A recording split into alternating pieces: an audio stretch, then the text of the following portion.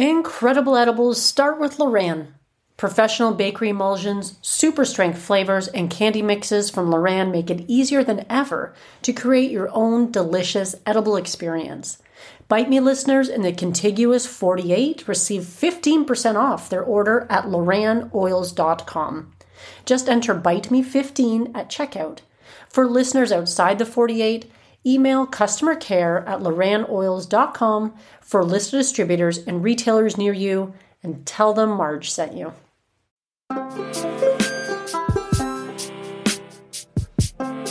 In this episode, we're doing a brand new type of infusion, Canna Flour. Welcome to Bite Me, the show about edibles, where I help you take control of your high life. I am your host, Marge, and thank you for being here. I really appreciate your time and attention. This podcast wouldn't exist without listeners just like you. So before I get into this week's very unique recipe, I just wanted to mention a book that I've been reading lately, a book on Julia Child. It's actually, what is it called? I've been reading it for the last a week and a half. My Life in France by Julia Child and co-authored by her grandnephew, Alex Proudhomme, I think his last name is, or Proudhomme. My French is a little bit rusty, although I do speak a little bit of French. Je peux parler un petit peu de français, mais mon français est très rouillé. That was me saying I can speak a little bit of French, but my French is pretty rusty. I really feel like I should be picking it up again. I was one of those French immersion students back in the day. I think it was a brand new thing when I was first starting out in school. My parents decided to enroll me into this French immersion program, which meant I was learning French from the age of kindergarten all the way through high school.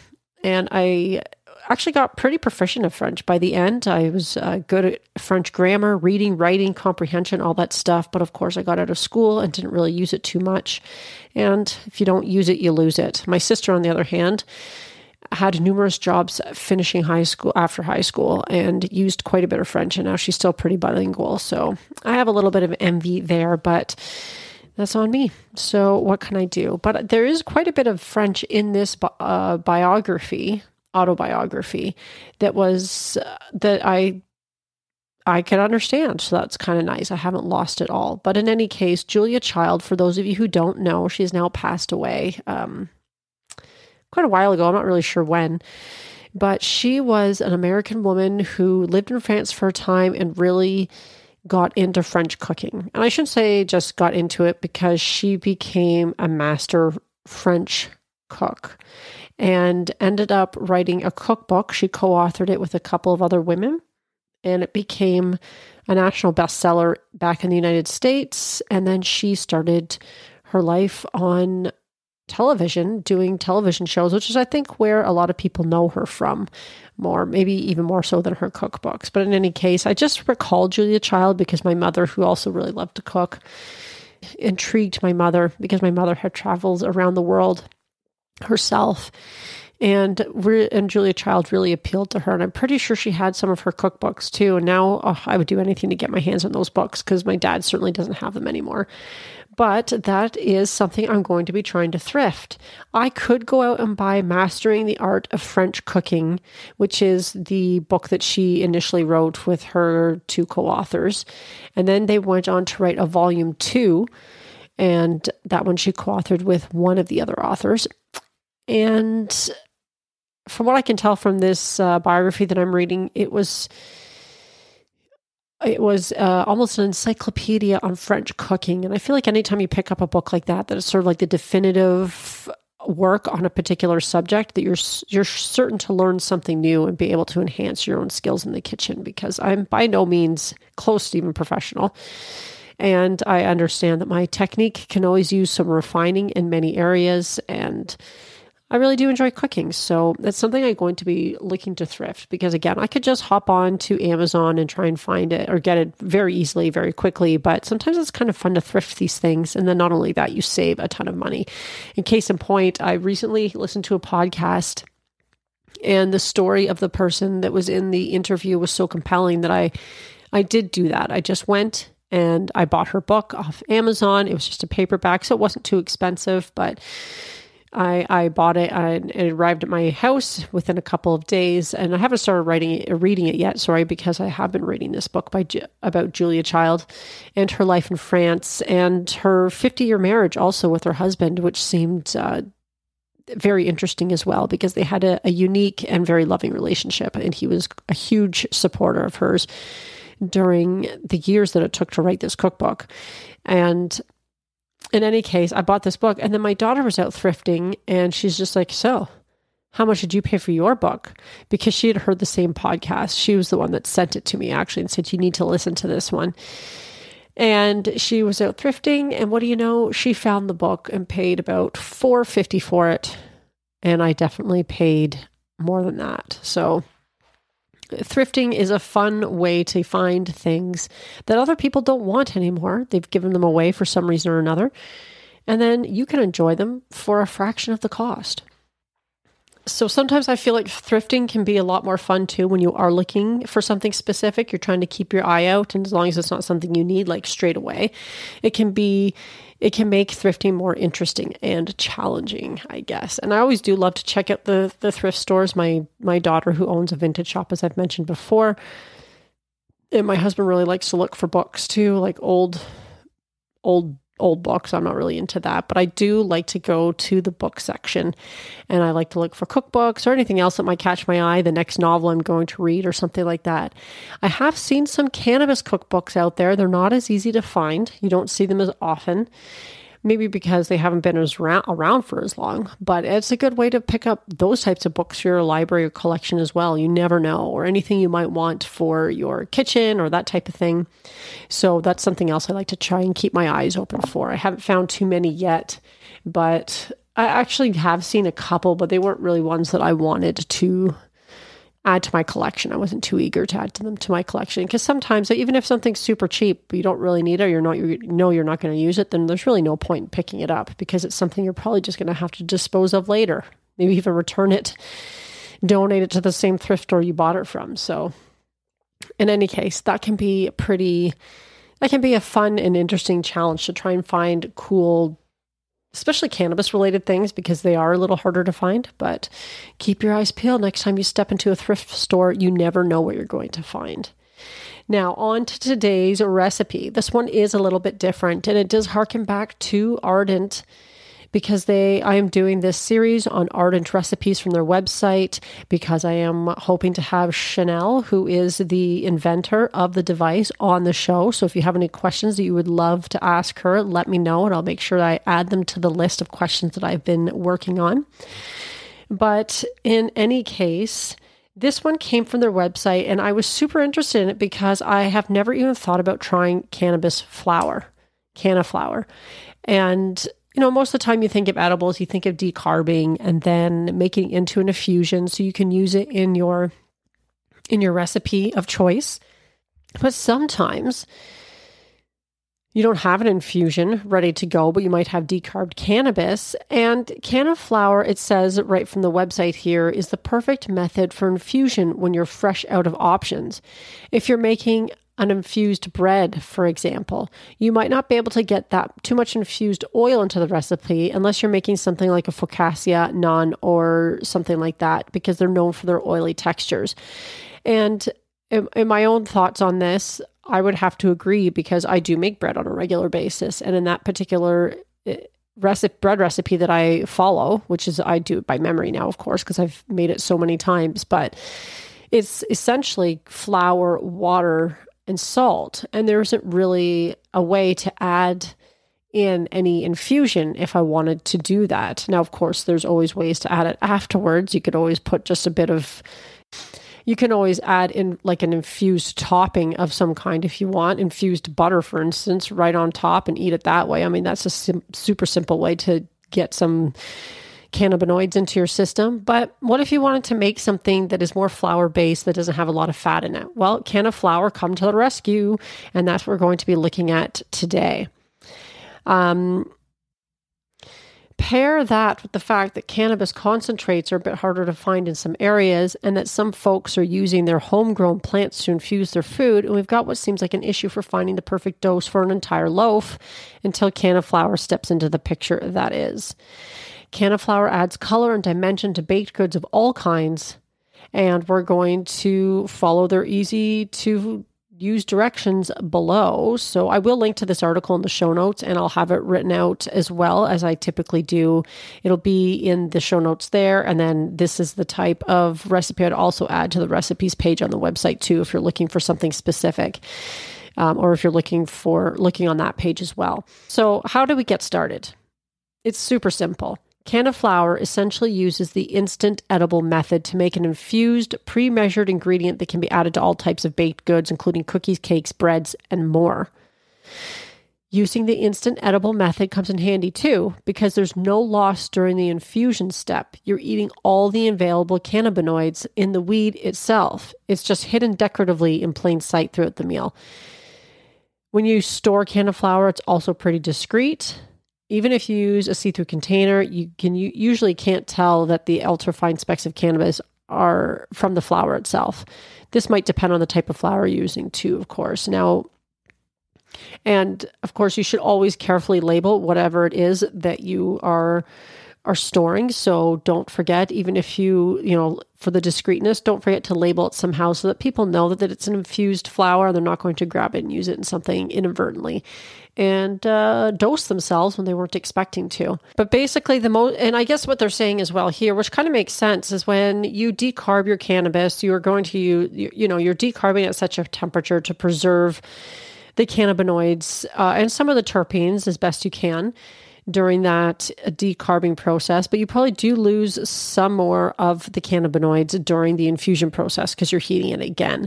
And of course, that doesn't happen when you're skipping that whole infusion process, because essentially what you're going to do is you are going to start by decarbing. So you have to have decarbed flour for this one. This is not one of the ones where you can skip that step, because otherwise you're not activating the tea or your cannabis, and then it's not going to be very potent at all. That would be just like, grinding up your weed and just eating it. And it's certainly not going to be as effective as it should be. Now, of course, if you have an Ardent Nova or an Ardent FX, the Nova is the one that's just for decarbing. And it's a wonderful I have an Ardent FX, so it can decarb and infuse. And I really do enjoy that machine a lot. I find the decarbing is almost scentless, especially compared to the traditional oven method.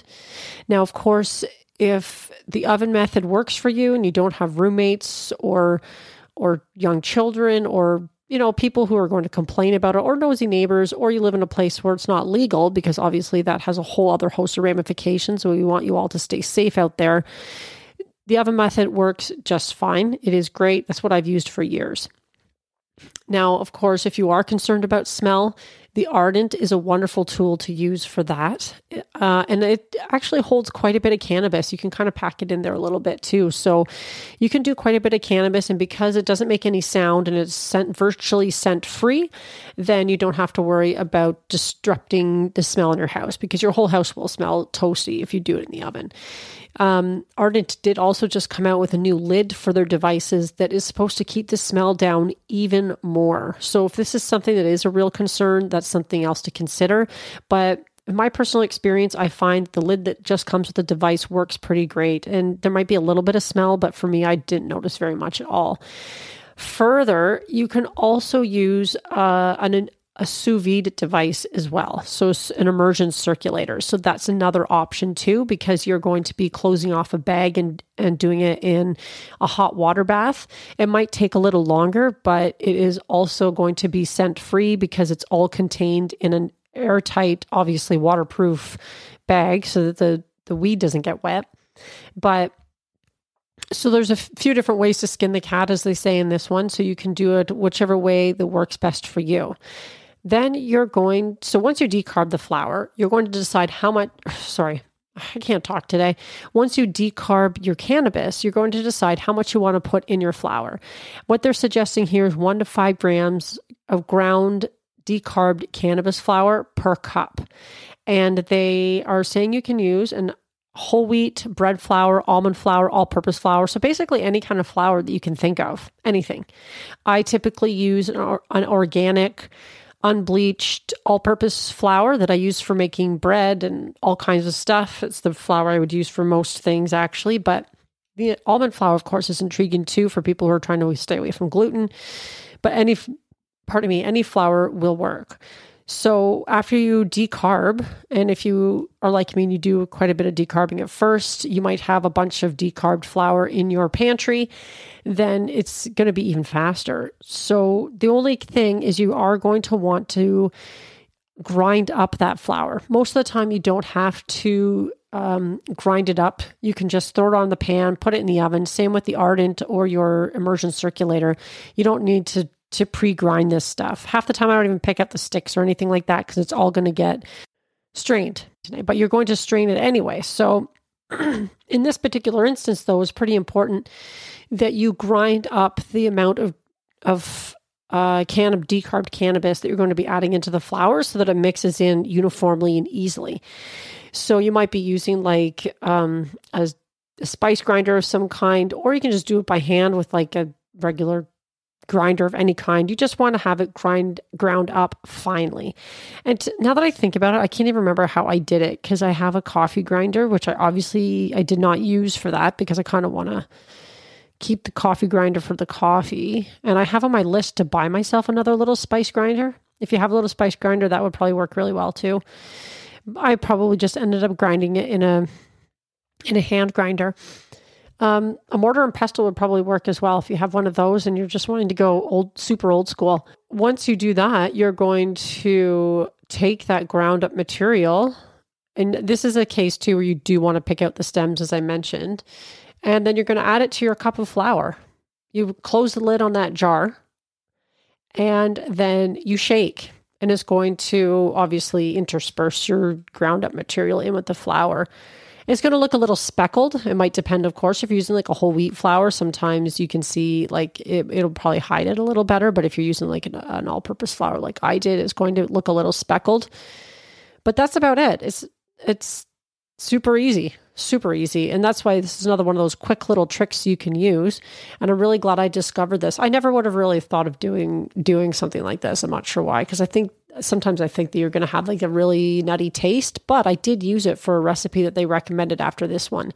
And they say use your 1 cup of flour that you've made, Canna Flour, in place of any cup of flour in any recipe. So if you're making a batch of cookies, this is a way to make them stronger if you want, because you could use the cookies in place of, or some of the flour in place of this Canna Flour, along with your infusion that you're going to be putting in with that recipe. That would apply to like muffins or whatever the case might be. So it is a way also to add more cannabis to your baking. Yeah, and it's super easy. So what I'm going to do as well with this recipe, because it's so well done, is they include a recipe for making cannabis-infused pita bread. And I did try that as well. I've never made pita bread before, and I thought, whoa, this should be fun. And I really enjoyed making them. And so I ended up with infused pita bread. And that was great, dipped with hummus or whatever toppings that you want to throw on it. Sometimes amazing for making sandwiches and stuff. And if you know what the potency of your pitas are going to be, and it's good to sort of figure that out before you go, then, you might have something, you could keep it lower dose so that it's almost like a micro dose, if you will, for during the day, or make it a little stronger for more of those evening snacks. And what they say here about that particular one, and honestly, the cannabis-infused pita bread is super easy because you're just using 2 cups of flour. 1 cup is your all-purpose flour. Your second cup is going to be the Canna Flour that you've just made. You can also add a teaspoon of Canna salt. I just use regular salt, because even though I do actually have Canna salt in my cupboard, I just use regular for now because I wanted to see what it was like with just the flour. You're going to need some instant yeast and water. Oh, and you do need a tablespoon of extra virgin olive oil. And once again, this can be medicated or unmedicated. So this particular recipe, you have a few different ways you can infuse it. You can do it with all 3 infusions, or you can do it with just the flour. But you preheat your oven to 500 degrees. And they say here, because the activated cannabis is encapsulated in the dough, the internal temperature won't reach levels that will burn your cannabinoids off. So if you're wondering about that high temperature, it's not going to ruin the effect. So you're going to let the baking sheet preheat inside the oven. In a bowl, combine flour, Canna Flour, salt, yeast, water, and the oil. Mix until shaggy. Add a light brush of oil on each side of the dough, and then you're going to let it rise for a little bit, an hour and a half. Then you roll it into 6 equal pieces, form into balls. You'll let them rise again. So that's the thing with making pita bread. These types of breads are fantastic, but they do require a little bit of advanced planning sometimes. And then you roll them out flat. Let them rise another 15 minutes, and then you bake them in the oven. I did 2 at a time as they suggested. It said to bake them for 3 minutes. And I found that they needed a little bit more time than that. And I think after you do a couple of them, you sort of realize what they might look like. And of course, again, this is why I like to make these and then before I do them for the show, because sometimes oven temperatures and ovens can really vary quite a bit. So they were really easy to make and pretty fun. And they actually did have the pocket on the inside of them. Again, I found I needed a bit more than the 3 minutes, but they didn't take that long to bake once you had done all that stuff. And there are a lot of steps to this one, but most of it hands-off time, not hands-on time. So don't let that discourage you from trying these out some afternoon when you have a little bit of extra time in your kitchen. I think you'd really enjoy it. But I would love to hear, have you ever made Canna Flour before? And how did you like it? And what did you use it for? Did you use it in combination with an infusion or salt or something like that as well? Or just straight up the Canna Flour? I think that's it for this week, folks. I hope you have a good one. And until next week, my friends, stay high. Fuck. Sorry. I'm totally got distracted there. What they call here Canna Flour is essentially... And I just want to say thanks for being here. Thanks a lot, everybody.